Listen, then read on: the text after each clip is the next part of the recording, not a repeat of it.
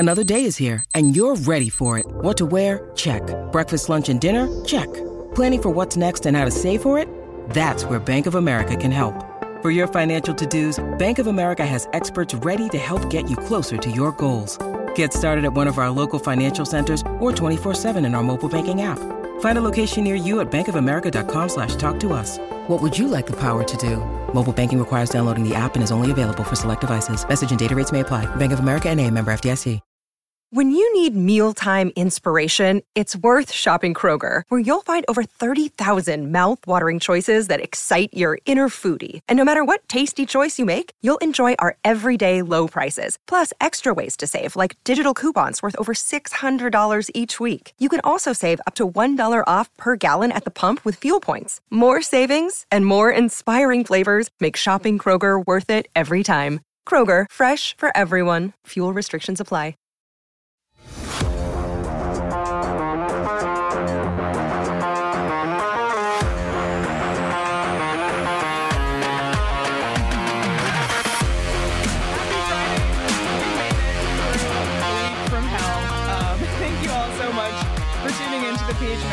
Podcast. Don't forget to hit that like button, subscribe wherever you get your podcasts. Leave us a 5-star review. I'm Leah here with Craig, who is eating a donut. And talking with his mouth full, which is a great welcome to today's guest, friend of the program, NHL Draft and Prospect Analyst, Chris Peters. Chris, welcome back to the show. Thank you so much for joining us. Hey, it's my pleasure. Thanks for having me. You had a donut earlier today, I understand? I did. Where do you get your donuts, Chris? I go to Dunkin' Donuts, Okay. which is right by my house. And ever since it's been there, I've basically become a part owner. So I figure as with the amount of money that I've put in there, I should be. So we have a local place. We have Dunkin' here, obviously. We had a Timmy's for a while, which is kind of overrated. Okay. Donuts aren't very good. But we have a place called Bosa. And Leah was my favorite PHNX employee until today. What? Shane and Sean both brought in donuts. No, Sean did bring in donuts. I can't take credit for That that. was our diehard, Daniel. Oh, okay. Yeah. Our Daniel and Shane are brought Daniel up here. Yeah. Because we have 3 boxes of Bosa donuts, and I'm here eating a chocolate donut. So Leah's going to work for a while I finish eating, okay? Oh, man. Well, Chris, this has obviously been a tumultuous week for Coyotes fans, and to talk earlier in the week, we were like, how are we supposed to talk about prospects on Friday? Luckily, things have settled a little bit, so we're going to try and keep it on the ice for today's show and bring in your expertise to talk about the 2023 NHL Draft. So first question for you, is the headline of this draft still the top 4 and then everybody else? Yeah, I think it's probably extended at least a little bit more recently into a top 5. Will So Smith close. is starting to. You're close, yeah. Just throw my beating heart on the floor right now. Because the Coyotes are picking 6th. Yeah. So it's 5. Yeah, I mean, really, the there's still good players after that, but I'd say that, Will Smith has more kind of been mentioned in the same sentences as Matvei Michkov, Leo Carlson, Adam Fantilli. I still think that there's gaps, in between even the 4 players that we had been talking about before. But I mean, I think that, Will Smith has been a little bit more firmly entrenched into that top 5 discussion. Doesn't mean he's going to go in the top 5. I mean, there could be a team there that likes a different player better, or there's a defenseman that a team wants to take earlier. You really never know. But I would say that, the top 4 is at least a little bit more robust now. Not everybody has Will Smith in that group, but more and more do. Some prospect analyst told us about Will Smith early in the game. I can't remember who it was. I think it was the same guy who was pushing Logan Cooley last year, but might have been. Sorry, the name's escaping me. Might have been. Yeah. Yeah, it was you. I'll just say it. Oh, it was you. yeah. Sorry. Okay. It was definitely you. Okay. Yeah, definitely. We're going to get to individuals in a moment, but along those Will Smith lines, in your conversations with scouts, in your viewings, whose stock is rising and why? Oh boy. I mean, I'd say there's a lot of players that, especially this time of year that are seeing their stock go up, and the more discussions you have, the more you learn basically who's starting to really get into those conversations. I would say that coming out of the World Under-18 Championship, certainly certainly Will Smith. Logan Cooley's was last year too, but certainly Will Smith, has risen. And then I would say on top of that, you also have Gabe Perreault, who set the NTDP record for points in a single season, 132 points, beating Austin Matthews' record by 15 points, by the way. Just an incredible amount of production this season. And Will Smith actually had more than Austin Matthews' season as well. But Gabe Perreault has been talked more as a prospect that'll go in the 20s. Now it's more like, hey, could he sneak into the top 10? Could he sneak into that top 15? I think he more than likely will be a top half of the draft, top half of the first round pick, which wasn't always the case. I think, it just gets to a point where you can't deny that level of production. Another guy on their line, Ryan Leonard, who I know we're going to talk about him a little bit more, but he's another one. He scored the game-winning goal at the Under-18 World Championship. Big time stock bump from that. But then, there are some guys that certainly have been in the discussion or around the discussion for a long time that are more solidified in that discussion. And that's guys like David Reinbacher, the defenseman from Switzerland, he's Danish or Austrian rather, but he's played in Switzerland this year. So that's a name that's kind of like creeped up a lot of the boards, and certainly looks like he'll be the consensus. He's as close to a consensus top defenseman in this class as I think we're going to see, even though Axel Sandin Pellikka is another one that has gotten a lot of buzz. So he's in that mix too. He had a great Under-18 World Championship. Tim Wielander is another one from the World Under-18s that stock is on the rise. So, those are a number of the players that you can see probably going in that top 15, top 20 range, and a number of players there that you could even be talking about, especially with that the Coyotes' next pick in the first round. They're going to have a chance to land, not one, but two impact prospects in the range that they're in. So a lot of rising stock among guys that played at the Under-18s, and I'm sure we'll hear more about some of the guys that have been playing in the playoffs as well. So, But those are some of the more notable names. Flip side, whose stock is falling and why?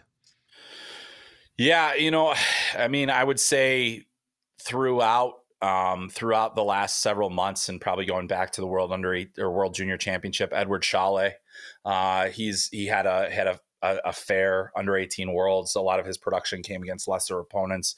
He kind of disappeared in some of the games. I think there's some concerns about his overall compete level, which has seen his stock drop. He's certainly skilled. He certainly has all the capabilities, but I'd say that his stock has started to tail off pretty solidly. Maybe to a lesser extent, Oliver Moore, who's kind of hovered around the top 10 discussion, but I think he's probably going to slide a little bit further back. I think there are enough concerns about his overall offensive upside, despite the fact that he's probably the best skater in the draft. His stock isn't falling for me. It's just, based on some of the chatter that you hear about different guys. I think that there have been guys that have fluctuated a little bit. Lucas Dragicevic, he's kind of been around the tail end of the first round discussion. Very mixed opinions on him. Very mixed reviews in terms of the offensive capabilities are immense. He's got good size. He's got a good shot. Does he defend well enough to say this is a guy that can certainly slot into our top four? That's the big question. And then Andrew Crystal's another guy who didn't have a tremendously, a productive or impressive Under-18 World Championship, which, he's been a bit of a polarizing prospect. Big production in the WHL this year, a play driver, a guy that, has a lot of skill, but, he kind of, towards the end of the Under-18s, he played better. He made a significant impact in the bronze medal game as well, which was helpful. But that's a guy where it's just like, he's a very difficult player to slot right now. I think the public scouting lists have him a lot higher than he's probably going to go. Not all the public lists, but I mean a good chunk of them, based on what I've heard. One of the most compelling storylines of this draft, at least for us, is the Matvei Michkov situation. So obviously this has been evolving over the course of the season, but what is your read on the Michkov situation? I think that the conversation around Michkov is also closely tied to all of the other players around him. The fact that a guy like Will Smith is getting more in that conversation is because, hey, can we afford to leave that much value on the table and take the big risk of drafting Matvei Michkov, knowing that we won't have him for 3 years, knowing we won't have the uncertainty in Russia continues. I don't think that no team is denying his talent. No team is denying that he has the potential to be a game-changing prospect, a franchise-altering prospect. I mean, maybe to a lesser extent than the guys like Connor Bedard and maybe even Adam Fantilli. But there's still a wide array of people that believe that he's just a tremendously gifted offensive player. And when you have a player like him that scores the way that he does, that played as well as he did in the KHL this season, that has the track record that he does internationally, they're very rare. And so that's the discussion that you have to also weigh. Is it beyond the realm of possibility that a team like the Sharks might take him in the 4th pick? No, but I think I have a very hard time seeing him going in the first 3. And then at that point you have to decide, does he get past the Canadians? Does he get past the Coyotes? Yeah, I mean, there are all these different kinds of scenarios at play.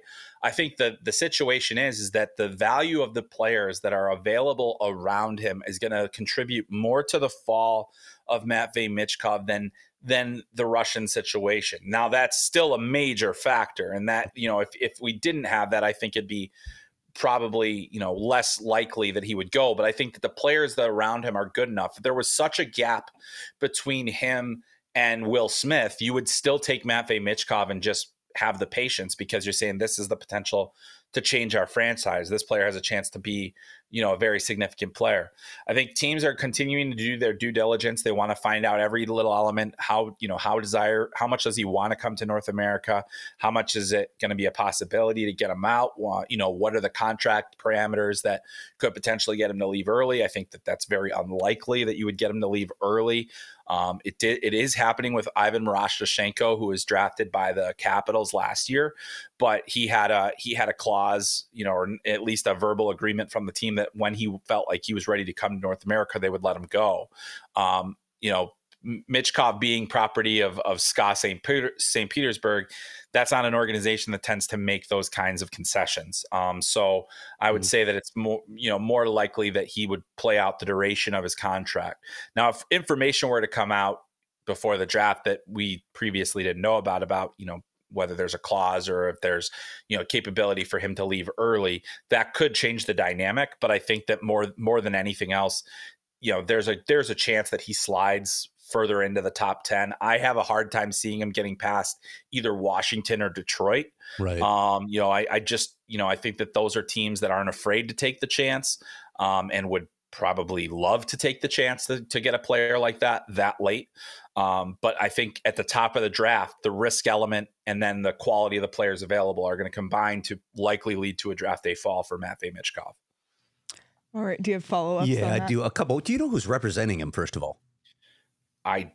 In North America, I don't know, actually. Okay. Yeah. When you're talking about the political landscape right now, there's literally a war waging right now.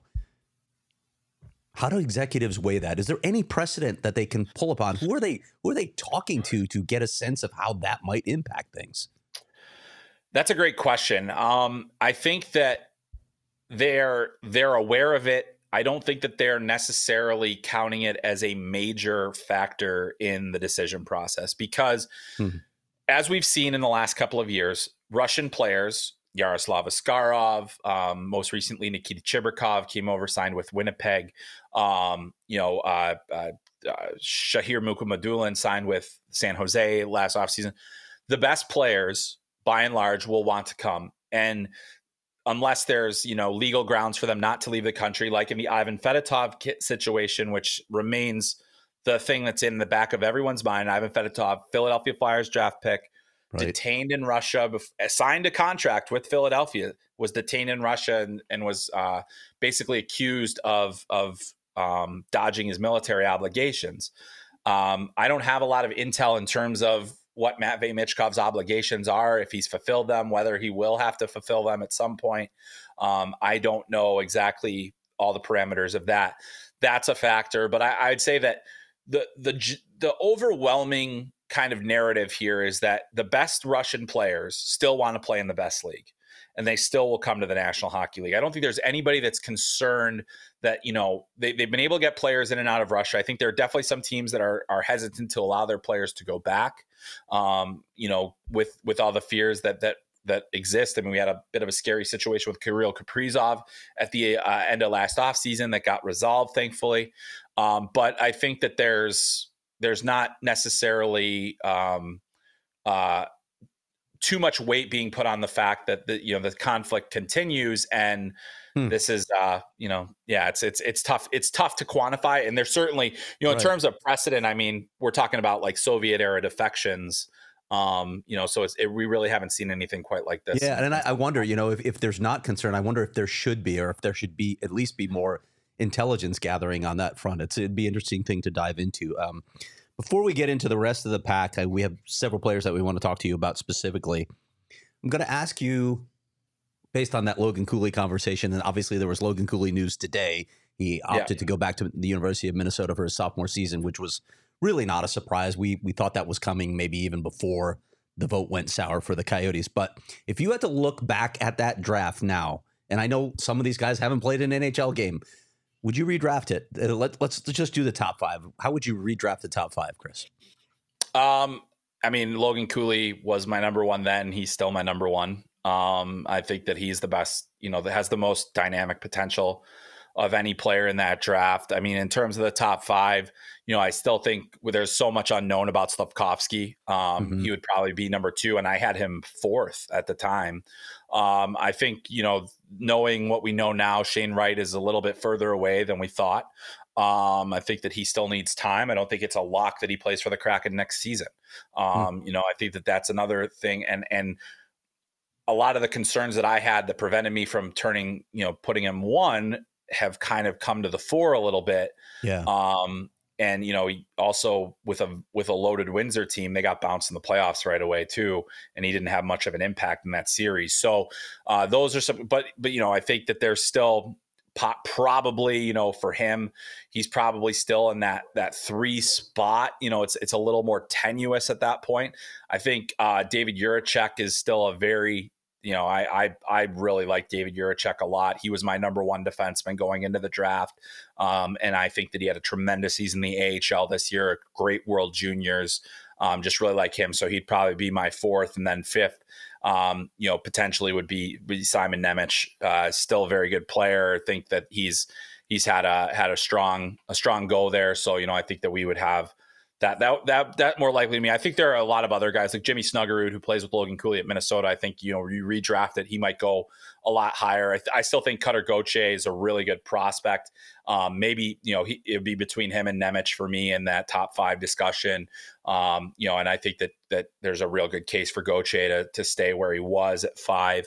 But I mean, I think that, to me, Logan Cooley, with the season that he just had at Minnesota, with the things that he's done over the course of this last year, the fact that he was so good at the World Junior Championship, and then now he's going to, this is great news for the University of Minnesota, but it's also great news for Team USA at the World Junior Championship, which is going to have a real opportunity to go on a bit of a run with, you think about the U18 season they just had winning the gold medal. Now you've got that group that was so close to winning a gold medal, with the Cooley and Gauthier and Snuggerud and all those guys coming back. Yeah. Now you're saying, hey, we got a real opportunity. So I just think, to me, Logan Cooley, at the time, he was the most dynamic player in the draft. I still feel that way. I think he's gotten meaner, stronger.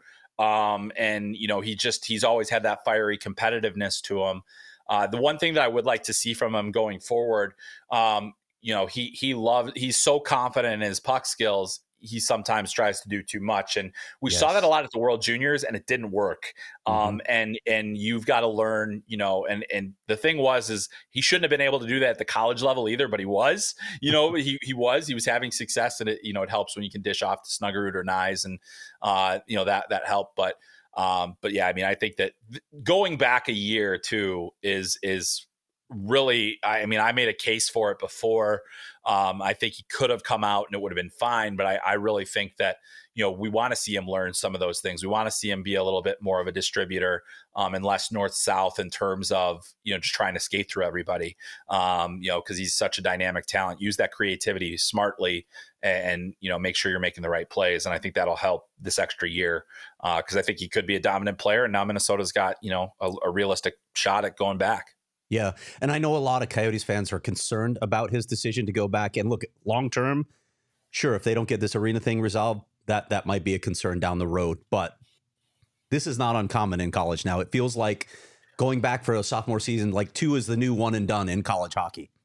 It is. Yeah. 2 and through is the new motto here. And, I think that you look at the different players that have gone this route. Typically we've seen it with defensemen. We see Cale Makar, Quinn Hughes, Luke Hughes, Matty Beniers went back for a second year and was a Rookie of the Year candidate.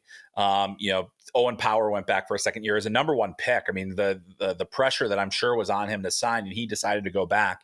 The reason that more and more of these players that spend 2 years will never once see the American Hockey League. Yeah. Guys that have come out 1 year, like the one and done is starting to go away. There's 2 factors because of that. There is a clear development advantage for players that stay that second year, because they are still playing against older, stronger players. They're playing fewer games, which means they're doing more weight training. They're getting more practice, and all of those things matter. The other thing is too, it's just fun. Like, get another year where you are in a winning environment, get another chance to, you're a college athlete, you're getting that experience. People discount that, how important that is in the decision process. But being a college student before going on and making millions and millions of dollars, as alluring as that is for most of these players, they're perfectly content to stay in a situation that they are enjoying hockey, they're enjoying their life outside of hockey, and then they're getting an opportunity to continue to develop. And they'll never, they'll basically go straight to the NHL from there, and not just arrive like they arrive ready. Matty Beniers was a fully formed player by the time he went to the NHL. Quinn Hughes was fully ready to go. Cale Makar jumped into a playoff series. Charlie McAvoy jumped into a playoff series.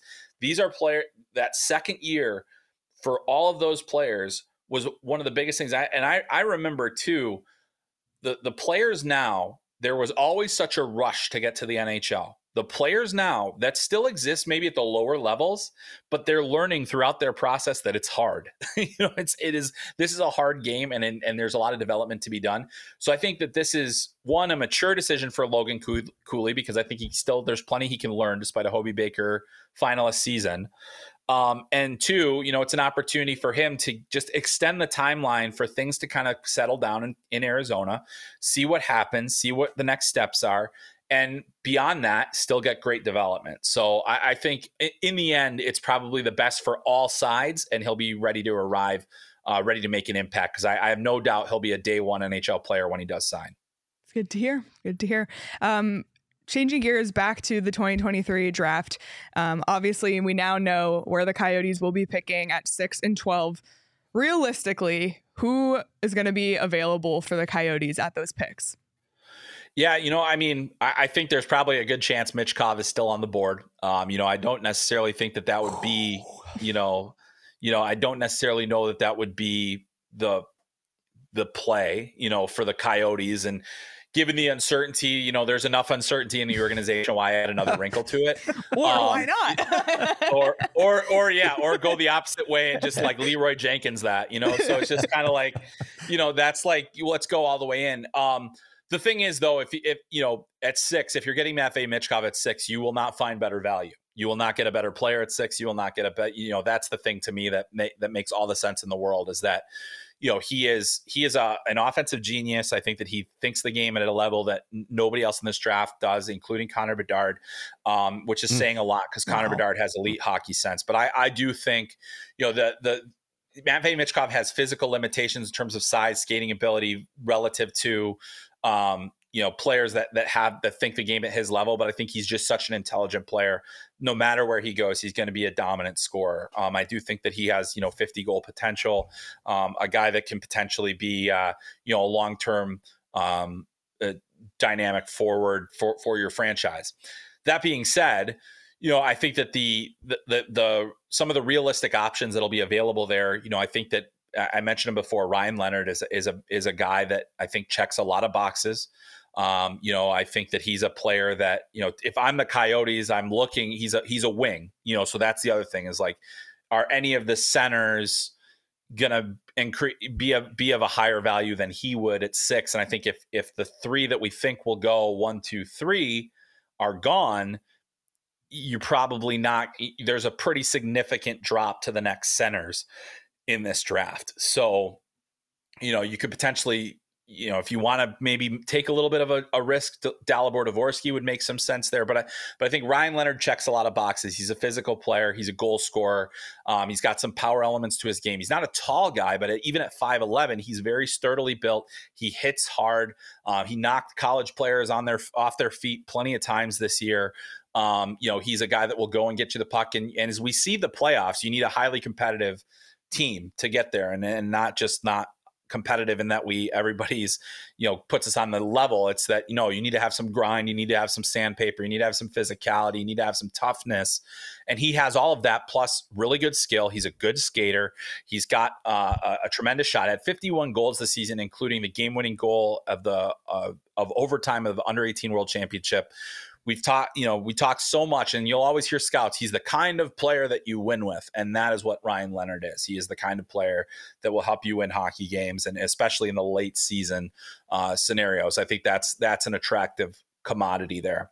So I'd say that he's there. Now, the interesting thing is that I look at the Coyote system and I say, boy, they could really use some more defense. They've got they certainly have players, Maverick Lamoureux, Artem Duda. Those are guys that have upside that will be part of, the long-term plans there. You've already got JJ Moser in the mix. There's a number of players there, but I think at 6, that's the discussion you have to have. And I know that I think that there's been talk of how high is David Reinbacher really going to go? And how high should he go? There's certainly debate about when the first defenseman of this draft should go. But the fact of the matter is, I think if you don't get one of the top 3 defensemen in this draft, you're going to have a hard time replicating that value or finding players that will fit good value later in the draft. I think we're going to see a pretty big run on defensemen late in the first or possibly early in the second round, which makes it, again, challenging to find, guys that you think are going to be NHL players at that range. So you have to have that discussion about Reinbacher. He's a 6'2" right shot defenseman with really good skating ability, moves pucks extremely well, highest production for a U18 defenseman in the Swiss league since Roman Josi, who turned out to be pretty good. And he, we've watched him in pro games this year. He plays, 18 to 20 minutes a game. That's, he's already playing pro, and the Swiss league is a tough league. There's a lot of good players in it. They allow more imports in that league. So you see more former NHL players in that league. And so it's a challenging league for a young player. It's why we don't see very many in there, but he's one. Austin Matthews played his draft season there. So, there's not a ton of precedent for what Reinbacher has done, and that makes it a little more difficult to assess. But I do think that he's a pretty special player. And at 6, if you're saying, oh boy, we really, really need to shore up our blue line, I don't think it's a reach to get him there. I think that that's the kind of player that he's got top pairing potential. Okay. That's his that's the most optimistic projection, but I think he's a top pairing, top 4 at worst defenseman. Is there anyone else beyond him that's a top pair guy? I don't think so. Like Axel Sandin Pellikka is really good. I like him a lot. I think I think he potentially could make sense at that if he's still on the board at 12. But to me, I had a really interesting, I know you had Corey Proman on recently, and we were talking about this, and Corey actually wrote some interesting pieces for The Athletic where he talked about the precedent of the undersized defensemen. Who are the ones that have made it? Well, we've seen Adam Fox. These are guys that are sub 6 foot defensemen. Adam Fox, Quinn Hughes, Cale Makar, even. Those are the types of players. Axel Sandin Pellikka is a sub 6 foot defenseman with good skating ability, not a ton of dynamic skills, a good passer, things like that. it's really tough to project a player at his size to be able to play the minutes that you would need to have a top pairing defenseman play. He's probably, he'll probably be on your power play. He'll get minutes that way and different things like that. But is he a guy you're going to rely on in the toughest parts of the game? And that's what you need in a top pairing defenseman. That's harder to project out. Like, if you look at different guys, his statistical profile isn't a ton different from Adam Boquist in terms of, pre-draft guys. And Adam Boquist was a top 10 pick by Chicago. He's now with Columbus, and he's kind of a top 4 defenseman, and so hasn't necessarily hit the production that we've seen. And I would say that Adam Boquist was a more dynamic offensive player than Sandin Pellikka. I will say that Sandin Pellikka has a higher level of hockey sense. And so that allows him to potentially, make a larger impact, to play in tougher minutes, to play in different roles. He did make the Swedish U20 team this year and eventually played his way into a top pairing situation there. But to project him as a top pairing in the NHL, it's really difficult to do that. And he's probably the next best defenseman. All right. Good to know. We're going to ask you just about a couple of other guys. We've already touched on a couple of them here. But let's start with Matthew Wood out of UConn. Yeah, he's a really interesting and intriguing player for a lot of reasons. He's got size, he's got scoring ability. He was the youngest player in college hockey this year, averaged close to a point per game. He is, his skating is not great, which is probably the thing that holds him back from being a true top like a top 10 lock, because I think that a lot of the other things he does makes him a very attractive talent. He was a leading scorer in the BCHL the year before joining UConn, and he was an offensive leader there. And then we got to see him at the Under-18 World Championship playing with Macklin Celebrini, who would probably be the number 1 pick next year. And those two made some magic together at that tournament. They really did. And it showed that Matthew Wood has really good hands, good vision, a good understanding of how to create offense. I think of the players in this draft, one of the things he does as well, if not better than everybody else, is finding the soft areas of the ice to score goals. But then he's got this combination, this kind of weird combination where he can pop into those soft spaces, kind of, like back off the play and be in the right spot for a more dangerous scoring chance. But he also goes hard to the net. He drives the middle of the ice. He's got some power. He plays well below the faceoff dots. So that speaks to a lot of teams as well. And that's why, between that 6 and 12 range, that's probably where he's going to go, because he's got the size and the finishing ability. And so that's going to be the interesting dynamic there is, how highly do you value those traits and that scoring ability versus, not the best skater, probably could stand to get a little more physical. I'd like to see the compete level rise just a little bit more, get his blood pressure, just want to see it go up a little bit, but he also has just these tremendous offensive tools. So very interesting prospect and player. I think he's going to be a really good pick. I assume that he's going to be, kind of in that top 15 range. But it could be between 6 and 12 that he goes. So, I think he's starting to look more like a top 10 pick for me.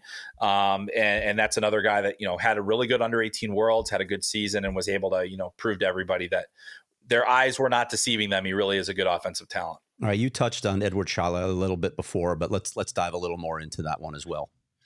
Yeah, he's an interesting player because the first time I really had a chance to see him was at the Under-18 World Championship last year, and he was awesome there. I was like, man, this guy's going to be a top 15 pick, no problem. And I thought that he was going to be kind of one of the top offensive guys this year, but he didn't necessarily have a breakout season. He produced 14 points in 43 games. The Czech league is really difficult to score in for a young player. He had 3 points last season in 10 pro games, played primarily at the U20 level where he was dominant. And now, and then he played all season at the professional level. Now he did have 6 points at the Under-18 World Championship. A lot of that came against lesser talent. He didn't necessarily get, he was in a big role. They needed more from him, quite frankly. He did play at the World Juniors. I thought, he spent a lot of time with Yuri Kulich there, and Kulich was one of the top young players in the AHL this season for the Rochester Americans. And those two really seemed to feed off of each other. And I thought that was good, but we didn't see Schala really dictate as much. At his best, he is, a tremendous passer, a guy that makes good reads, can set up trigger men, and you can give him good passes, put guys in good scoring areas. He has enough competitiveness to dig out pucks down low, win some battles. He's got a pretty projectable frame too. At 6'1", he's a little bit on the lighter side. So once he bulks up, you expect him to be a little bit more effective in the corners, at the net front, different things like that, because he is a little bit on the lighter side right now, a little lanky. But, I think his passing ability and his offensive sense are really high end. It's just a matter of, is it high end enough to kind of offset some of the things that we saw this season where he just wasn't necessarily, taking the game over, different things like that. So I think he's fallen off the pack a little bit. I think there's no doubt in my mind he'll be there at least at 12, but probably will be around even longer than that. Starting to look maybe less likely that he'd go in that range that we had talked about before. But I mean, still a player with tools, still young, just turned 18 in March. He's got plenty of tools that are projectable for an NHL guy that could be, if everything goes right, a top 6. But I think with the season he had, you're starting to hedge your bets a little bit more with a player like him. Okay, the last guy we want to ask you about is Yaroslav for Daniil. Is it Boot? Boot, yes. Yep. Yes, spelled but pronounced boot. Yeah. Yeah, but as in I'm going to change topics in a sentence here. So interesting player on a number of fronts. The first thing that jumps out at you is his size, 6'5", 6'6" on a good day. A guy that has tremendous physical presence. And also can score. Really good hands. I mean, not just good hands for a big guy, but just good hands. I mean, just really soft hands, can make plays, can make defenders miss. Definitely a little bit heavier with the feet. Russian, so that's again you're starting to say, okay, what do we do with that? But the thing that I really like about the player, and what I've liked about him as I've watched him, and he's another guy that Corey was like, you are way too low on him. You got to watch him more. You got to see what he does. You watch him and it's just like, gosh, he looks so dangerous out there all the time, and I think he's got a great nose for the net, a really good shot, great release off the shot. He had 15 goals this year at the U20 level, and actually 2 goals at the KHL level as well, and even got into one playoff game, or dressed for one playoff game with Lokomotiv. So, the thing about these Russian players is it just helps so much to see them in international competitions. Yaroslavl, that looking at a player's MHL production is really hard. And looking at how they play in the MHL, because that's at a level that's probably comparable to, most junior, it's good. It's a good enough level of hockey, but there's a lot of teams that are just, there's a real haves, have not situation in that group. And so it makes some of those games a little bit tougher to assess. He was dominant in the MHL playoffs this year. And, it would have been nice to have a chance to see him play, guys at the World Juniors and things like that if he would have made the team. But, I think that for me, it's all about upside. And he's, 6'5", 6'6", 200 plus pounds with great hands and a shot. Those guys are always going to have a chance. Those guys are always going to get the benefit of the doubt, and you're going to try to squeeze every ounce you can out of him. I think he's a late first for me, but at the same time, he's got such tremendous skills that you wonder if a team is willing to take the risk on a player with just his unique package, and the fact that you look at what Tage Thompson did this year, and that's a big guy with good hands with, that can score. Can Daniel Boot get to that kind of level? And if he does, you've got a superstar on your hands. So I think that it's all about upside, because there's a rawness to him.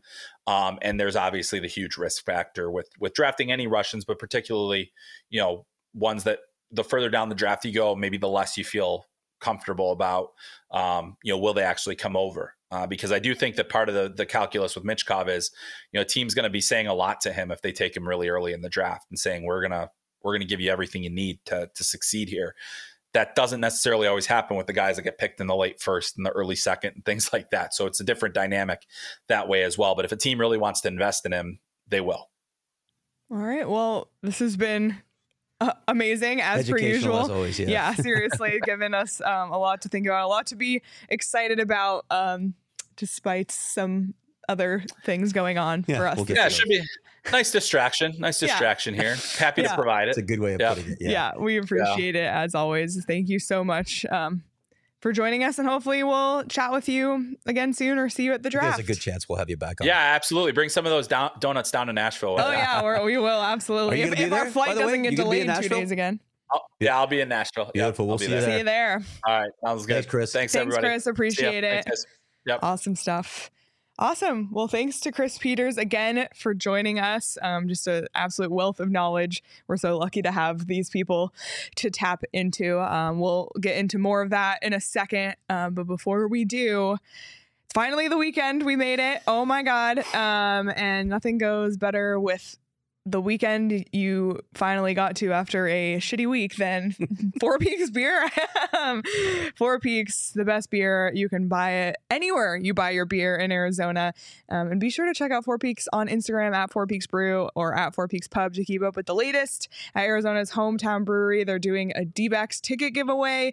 Right now you can enter on their Instagram. So always a ton of great stuff going on, including great food at the pub and great beer anywhere you get beer, as I said. So you got to be 21 or older to drink Four Peaks, and please drink it responsibly. We got the Western Conference Final kicking off tonight, and Petey's in Vegas. He might be calling in here in a little bit. He's been texting all of us anyway. He's been texting us nonstop, blowing up our phone. I've already talked to him twice on the phone this morning. He's already called Sean once. Have you talked to him on the phone? I've talked to him as well, yep. Yes. My goodness. He's a busy guy. But if you want to see Petey's work for his other gig, tune into ESPN tonight for the Western Conference Final. Anytime you see like something drawn, when they break down a play, that's Petey, which I think is pretty cool. Petey makes him look good. Yeah. So if you want to watch that and you don't know where to, get Fubo TV.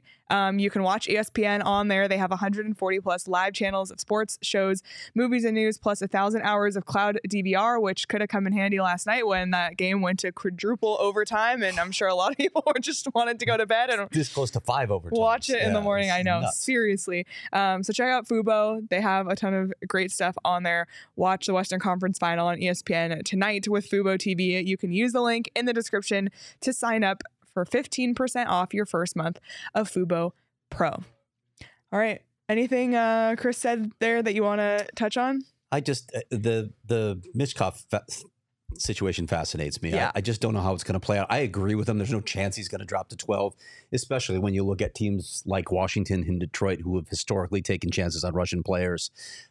There's no chance he's going to be there at number 12. If he's there at number 6, I know there's a lot of talk about maybe getting Reinbacher or getting another forward that's talented, but when you have a chance to get a game-changing player, I'm going for it. I'm trying to sell ownership on that if I'm Bill Armstrong, because those are the type of players you need to win cups. They have a couple really intriguing prospects in Logan Cooley and Dylan Guenther, who again is just ripping it up in the WHL playoffs right now. But just keep stacking really good players. You have a chance to get a guy who's considered one of the top 3 players in this draft. If he's there at 6, and given the Coyotes timeline, take the swing. Go for Michkov. That's my opinion on that one.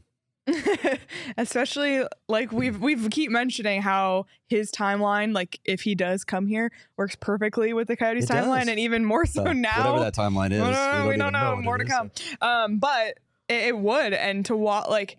It's just when Chris came on, he said, yeah, like, because we said, is this the top 4 and everyone else? He said, well, it's really the top 5. It's like a knife to the heart because the Coyotes are picking 6. The last 2 weeks has been a knife to the heart, honestly. The Coyotes have had so many misses, so many stumbles, so many falls. Coyotes fans have suffered so much. Like, if we can look back and if they get Michkov and in 10 years, you think, can you believe they got him at number 6 and he's like an elite NHL talent? Mm-hmm. Like, it can make all of this, not all of it go away, but we need some sweet for all of this pain, because some franchise players. This has just been such a difficult time. And just to have something good come out of all of this would be amazing. Another thing I want to mention that he said was, again, we talked to NTDP. Look how good I'm getting at that, by the way. Yeah, you got it done. Coach Dan Muse last week or the week before. No. Okay. And he mentioned Ryan Leonard, and his name comes up again as a guy who checks a lot of boxes. And You know, the style Bill Armstrong loves too, right? Definitely. And now that we know the Coyotes are picking 6, like let's just say Michkov's gone and Will Smith is gone. To me, Ryan Leonard is a guy who kind of fits the bill, if you will.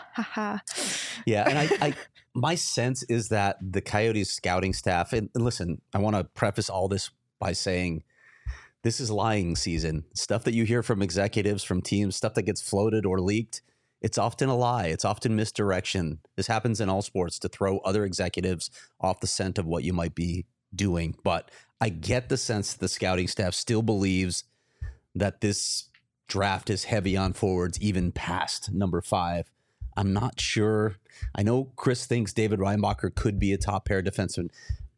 From what all the people I've talked to, he's the only guy in this draft who anyone thinks could be a top pair guy. And it's not a certainty. It's not even close to a certainty. If you feel better about a forward in that spot, you still have to go with your gut. Yeah, you always say best player available. Do we have someone calling in? I don't remember telling him that I was ready. Okay. But we'll just leave him in the green room. Yeah, leave him in the green room. Yep. We've done it to Craig before. Yep. One other thing I want to talk about that he said is the Logan Cooley thing, which I want to spend a minute or two on here, because I think there was a lot of anxiety among Coyotes fans when Logan Cooley announced he's going back today. And obviously you can point to the timing, like after the arena vote, whatever. But for weeks we've been saying it was just as likely he was going to go back to college as it wasn't. And I'm sure, he clearly took a lot of time to weigh this decision. We don't know the exact reasonings behind why, but what Chris came on and said today, for me, it made me feel better. Like this whole idea of instead of one and done, 2 and through, and how we've seen, and I think Matty Beniers is a really great example because he stepped into and the reason I say that is just because he's a forward. A lot of the other examples were defensemen, but for Matty Beniers, like he did not miss a beat this season. He's almost a shoo-in for Rookie of the Year winner this season, and if the Coyotes can have a Matty Beniers and Logan Cooley, or even maybe more. I mean, Chris even said he still feels strongly that Logan Cooley was the best player in the 2022 draft. For me, if he's going back to college, even if maybe he could have been ready for the NHL, we keep talking about overbake Logan Cooley. Take your time. And listen, like maybe in the next few weeks here, we'll have some more stability on the future. And when he does decide to come, hopefully next season, everything is aligning. I want to make something clear on that too. I don't think the Tempe vote was the only thing impacting Logan Cooley. There's a good chance Logan Cooley was going back anyway, for all the reasons that Chris just discussed. This has become the norm in college hockey now, where guys go 2 years. It really allows them to develop physically that extra year. So don't think that was the only factor at play here. It was definitely under consideration, but that was not the only factor. The other side of this, I know people are freaking out that this could become a Blake Wheeler situation. Is it possible? Sure. If the Coyotes are in arena limbo after this college season, I'm not sure what Logan Cooley's going to decide. And as you know, NCAA players, once they graduate from school, once they leave school, they can become free agents if they have not signed with a team that drafted with them. So is that a concern down the road? Maybe, but if there's limbo after this year, then I'm not even. Yeah, I mean, I can't at that point, honestly, if the Coyotes arena situation is in limbo after another year, you might start talking about whether the Coyotes are going to be playing in another market at that point. So I'm not even sure it matters to Logan Cooley, because he might know where he's going to be living at that point. Let's not worry about that. There's just too many bridges to cross, too many details to be ironed out before that even becomes a concern. Right now, I admit that I am not surprised. My gut told me all along that Logan Cooley was going to go back to Minnesota. Mine too. Long before all of this. I don't think it's a bad move. Neither do the Coyotes, by the way.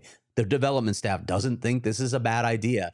He's obviously got a lot of talent, a lot of skill, but he can still fill out quite a bit. And you heard some of the things that Chris was talking about he can work on in his game. Completely agree. That's literally a conversation that I had with Chris. He needs to learn better puck management skills because he takes far too many risks, particularly at the offensive blue line, where if you turn the puck over, it's going the other way in an odd man rush. He has a lot of confidence in his abilities, but you cannot get away with that stuff in the NHL. And if you make those mistakes in the NHL at the offensive blue line and turn the puck over, your ass is going to be on the bench. So he needs to learn that.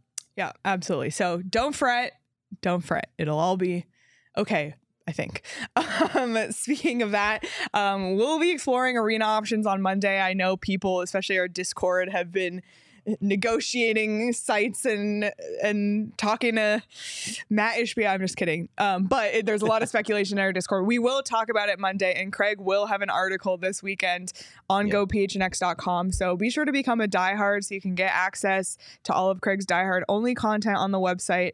Did you want to say anything else? Just a moment on that. I know there's a lot of talk, like all the focus is on Fiesta Mall now because it's become public that the Coyotes are considering Fiesta Mall. Yeah, I think it's a site that's under consideration, but slow your roll on believing that's the absolute site that they're targeting. I think there are other options out there, and there might be better options, and that's what I'm going to get into in this weekend story, maybe as soon as tomorrow morning. Awesome. Really looking forward to that one. So like I said, become a diehard. Check out phnxlocker.com to grab your membership and receive exclusive content, discounts on all events and merchandise, and access to our Discord chats. And speaking of discounts on events, we just had Chris Peters on. We are still going to the draft in Nashville, and we still want you to come with us. So giddy up, boy howdy, yeehaw, whatever you want to say, and join us in Nashville at the NHL Draft. You can get your tickets at gophnx.com/events. And if you're a diehard, you get a discount. There's already a really fun group of us going, and we would love for you to come as well. You got a handful of tickets left, right? Just a handful. So get them now before it's too late. We're just over a month away. It's just going to be a blast. So we hope to see you out in Nashville. Sorry, Petey, I know we're keeping you waiting, but give me one more second. Are you talking Illegal Pete's here? Yeah. It's kind of a perfect segue because Petey's in Vegas. So Illegal Pete's. Who knows what he's getting up to. But if you want to check out Illegal Pete's, they have a location on Mill Ave. If you're in Tucson, they have a location on University. Unbelievable. They have happy hour every day from 3 to 6 p.m. I speak about the queso every single time, but their margaritas are very good too. And right now you can stop in either the Tucson or Tempe locations for a house beer bucket for you and the whole crew. 5 pints for $15. Soak up the sun with a loaded burrito and crisp beer on the patio. By the way, like this cloudy weather is kind of nice. I do so like it. Yeah, take advantage before take this for July and August. Too. Yeah, before we hit the hundreds. Illegal Pete's, it's your go-to spot for burritos, buddies, and beer. Okay, we won't keep him waiting any longer. We can bring in Petey, who is calling from somewhere in Las Vegas. Petey, look at him. It's a walking and talking segment. I will say this. Where am I? T-Mobile. You are. T-Mobile. I will say this. It's hot. It's hot here. You guys are talking about cloudy. There's no clouds here in Vegas right now. This is toasty warm outside of T-Mobile, standing in the parking lot. So, this will be a lot of fun here tonight. The excitement around Vegas is, well, buddy, there's always excitement around Vegas, but it's neat to see so many people wearing Vegas Golden Knight jerseys, and it's just good to be talking hockey again instead of arenas. Well, we brought you here to talk about I'm just kidding. We brought you here because, because we haven't talked about hockey barely at all this week. It feels like we want to make our picks because we've clearly been nailing them. Sean, do we have our last round picks? I don't really want to show this. The picks that, and I think Petey might have doctored this graphic too. So. We did not do well. Craig and I went 1 for 4, only getting Dallas right. Petey actually did really well, got Dallas, Vegas, and Carolina, only missing on Toronto. And then Sean went 2 for 4. He was the only one who chose Florida, and we all chose Dallas, so we all got that one. But that was a rough round. Craig and I, not our best. Petey continues to crush it. Sean, 50%. So not terrible.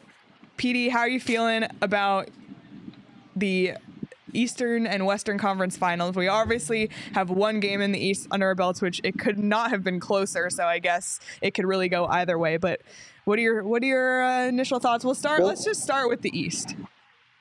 Start with the East, and first of all, couldn't have 2 more evenly matched teams, which is great. They both play very similar in style. I still like Carolina in the series, even though they lost game 1. I think Carolina wins this one. I said in 5, but after losing last night, I'm going to change it, and I'm going to say Carolina wins this one in 6.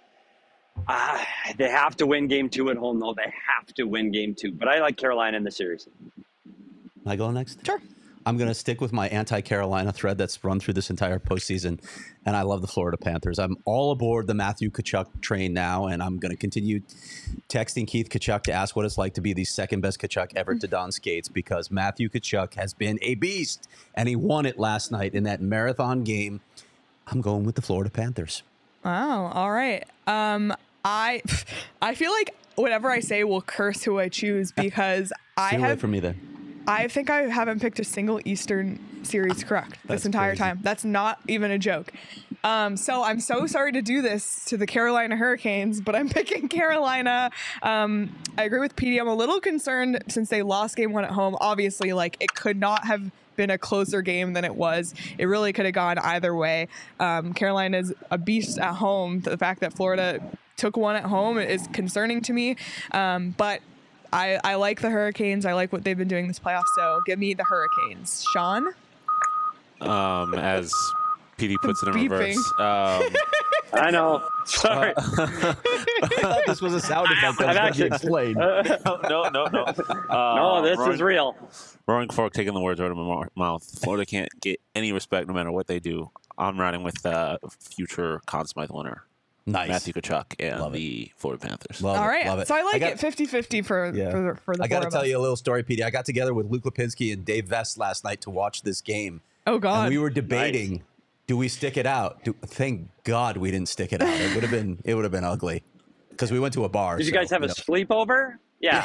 No. See, we were in a bar. what if you're there live? It would not have been pretty. I would have been Ubering all the way back to Gilbert.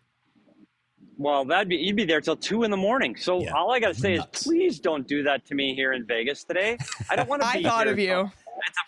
It's a 5:30 start here in Vegas, and I do not want to be here till 1 a.m. So let's go. Speaking of the West, in the West, I have the Dallas Stars in the Stanley Cup Finals from day one. I'm going to stick with the Dallas Stars. They're the road team here tonight in Vegas. Ottinger needs to play better. Jason Robertson needs to play better. This power play is hot. Pavelski is hot. I like the Dallas Stars. I'm going to go Dallas Stars in 6 over the Vegas Golden Knights. Well, PD's give us the actual game predictions. I'm not going that far, but I'm riding with you there. I think Dallas is built for the playoffs. I love what Rupe Heinz is doing. He's the other Conn Smythe Trophy candidate in my mind, along with Matthew Tkachuk. And actually, we shouldn't ignore what Sergei Bobrovsky is doing in this postseason so far. Yeah. But I'm going with the Dallas Stars as well in this series. I've felt all season long that something ain't quite right with the Vegas Golden Knights. I did not quite a believer. I definitely don't believe in their goaltending to carry them to a cup. I think Dallas is winning this series. I feel a little better about the West because I've been a little better in the West. I, in good conscience, can't pick Vegas. I hate the Vegas Golden Knights, so I'm picking the Dallas Stars. Sean, dare to be different or no? I have been rocking with the Dallas Stars all playoffs. I'm pretty sure I had them in my finals. That said, this does feel like it is Jack Eichel's personal revenge tour, like on me specifically. I'm going to go with the Vegas Golden Knights. Woo! Oh, there it is. We had to have one. Wow. I was looking for the fences because I got the Panthers and the Golden Knights. All right. So I'm trying to go 2 for. I love it. So one of us will be right because I think we all had different combos. Okay. So we'll see. So those are our round 3 playoff predictions. We'll see how we do. More PD from the playoff content coming, by the way. Lots of fun stuff planned. So the PD of the playoffs logo will be making its return, and as PD's on the road in Vegas and Dallas. Yeah. Yeah, but PD, don't want to tease it too much, Leah, but there might be a walking and talking playoff edition. Nice. There might be. Nice. And it might be sooner than you think. Okay. I All love right. it. I'm excited. While we have you here, oh, no, go. Yeah, Saul's getting on the jumping mic. on the headset here. Hey guys, Hey, how are we doing today? good. How are you? Hey, before you guys go and wrap up, and since you have PD on, I just want to take a moment to say thank you guys. I thought what you guys did this week was fucking incredible, especially considering all the bad news that we got earlier in the week, how you guys have handled it, and more importantly, how you guys have handled really the last 6 months in educating as many people as possible about everything that was going on, and what I'm sure will continue to be an education process as we move forward. Thank you guys for all your hard work. I think you guys have done amazing stuff, especially considering the scope which is just outside of the normal just team coverage like a lot of us fortunately get to do. You guys had to go above and beyond because there were so many other logistics a part of Coyotes coverage. So thank you guys for everything that Thank you guys you, did. Saul. Appreciate that. Thank you. All right. PD, while we still have you here, let's wrap up. I know it's been a long show, but I feel like we need to end with something fun, and we didn't get to it last week. So let's do a weekend binge. And PD, I'll let you go first so we can get you out of here. Yeah, what are you watching? Like I don't know, Kazakhstan TV now? Do you have a streaming service No. in Kazakhstan you want to recommend? I am going back to BritBox, and I'm watching Murder in Paradise, which is a English cop who is in the Virgin Islands solving crimes. Murder in Paradise. Okay, All right. Love it. you got something? Yeah, I have two things actually. I know I'm really behind on this one, but I started watching The Night Agent on Netflix. It's pretty like Ooh. cheesy, Really basic, good. but I actually have been loving entertaining. it. It's very It is. entertaining. So I've been loving that. And then the other one, and I was gonna say this last week, but we didn't get to Weekend Binge.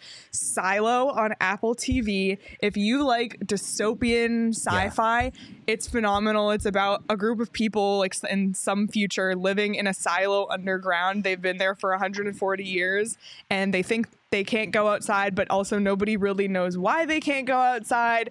Every history from beyond 140 years ago is completely erased, and it's just phenomenal. A great cast. Rebecca Ferguson, Rashida Jones, just really great acting and just a great story. So there's 4 episodes out on Apple TV Plus Silo. Speaking of cheesy entertainment, Kiefer Sutherland in Designated Survivor. Oh yeah, I I've been watched watching that a few that. I'm years having ago. fun with it. It's somewhat predictable, but it's entertaining. So Marty I'm Walsh was the Designated Survivor go. this past year, by See? the way. Hockey And tie-in. the other show that I just started watching is a post-apocalyptic show because we all know that's how I roll. Station 11. Really interesting, sort of mind-bending as well. So I'm just beginning that one. I'll have further report on our next Weekend Binge. I've only watched 1 episode, but I'm definitely going back. The entire family is going back for more. Sean, got anything? No, not really. Okay. Just gonna be watching some baseball this weekend, probably. Yep. Oh man. PD, anything else before we let you get out of here? No, I just think it's finally for this show. It is good to be talking. We talked to Chris Peters, and we got to talk hockey. And I know we are the place to go for arena news, but it's just nice to talk hockey. So hopefully over the next few weeks we can switch gears and start talking about draft and the playoffs. Yep, absolutely. Amen. All right, PD. Well, we'll let you get inside. You're out in the sun there, so I'm we'll check in sweating. with It's you hot. later. Yep. Go cool off, buddy, and don't get hit by that See you truck guys. that's backing Yeah. up. Bye. I PD. know. Bye, guys. Oh man.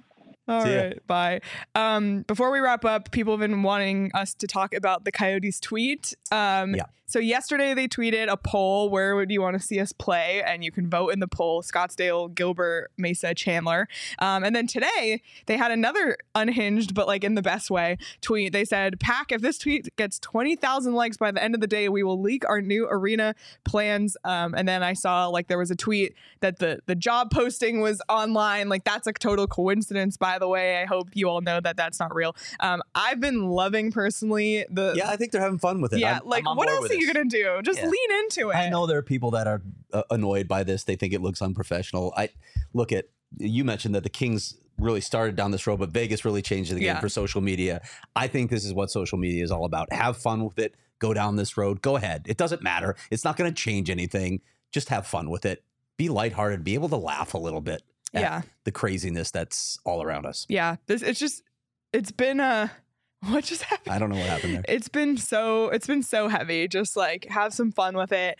I like that they're being lighthearted because to me it shows some confidence that this will get done. Like we said, like Tuesday we went to bed thinking this team could not be here by the end of the summer, and now we know they're here at least this next year. And Craig, like we said, will reveal in his article some options, but. Yeah, I think it's hilarious. Go for it, Coyotes. We've always been the black sheep of the NHL, so why not continue? Right. Oh, man. But speaking of fun, if you're looking for some fun, check out Octane Raceway and Mavericks this weekend. On Memorial Day weekend, Mavericks has free bowling for veterans and active duty personnel who show their military ID from 10 to 3. In addition, the venue will be open early at 10 and feature doorbuster deals, including buy one, get one free $20 game cards and buy one, get one free laser tag from 10 to 11. So especially as it starts to heat up and you're looking for an indoor activity, Octane Raceway and Mavericks, so much fun. So book some fun this spring at Octane Raceway and Mavericks. Kart racing, virtual reality, laser tag, axe throwing, bowling, arcade, great food and drinks. Axe throwing. Yeah, who doesn't want to throw an axe? Well, if you want to get out some frustration, go throw an axe in a safe, controlled environment. Tons of different events throughout the summer. That you should have a photo of someone in particular on the other end of that axe, But if you can think of anyone that really angers you right now, based on recent news, go for it. Craig is not endorsing that. Check out octaneraceway.com and mavericks.com to learn more. And definitely don't take OGs before you go throw an axe. Don't do that. Combo. Don't do that. Combo. But try out OGs this weekend if you've never tried them, especially after the stress of the week. OGs has something for everyone. They have a happy balance, strawberries and cream, CBD, THC, 1-to-1 ratio. They have sleep edition, aquaberry gummies. They have microdose gummies, just delicious flavors, something for everyone. And as always, you can find them at your local dispensary at ogsbrands.com. You must be 21 or older to enjoy responsibly. I know we had one super chat. I don't want to miss it before we wrap up here from Nicholas in Denmark, our new friend Nicholas. Nice. Just want to say this. You guys do a fantastic job. Thank you, Nicholas. Thank you for tuning in all the way from across the pond, and everybody who's here in our chat day in, day out, getting through this together. I feel like this is the most pack therapy we've ever done in our year and a half, almost 2 years of doing this. So we will get through it together. Like I said, Monday we'll talk more arena stuff because I know the people have been wanting that, but we needed to talk about hockey and on ice for a minute. And thanks again to Chris Peters for doing that with us. Anything before we wrap up? One little thing. My daughter Erin is spending her last day in high school today. Wow. Yeah, it's the last day of school. So shout out, E. I love you. We will definitely celebrate tonight. Awesome. Congratulations. Congratulations, Erin. What an accomplishment. Heading to ASU. To the Barrett Honors College. That's right. Love it. Yep. Love it. All right. Well, thank you, everybody. Again, hit the like button on your way out. And if you're listening on audio, leave us a review. It really means a lot. I go back and read them all the time. So we appreciate you doing that. You can follow us on Twitter at Leah Merrill, at S Peters Hockey to keep up with PD at the playoffs, at Craig S. Morgan. Follow Sean at Sean_to-pause. Follow the show at PHNX_Coyotes. Enjoy the rest of your weekend, everybody. And we will see you on Monday.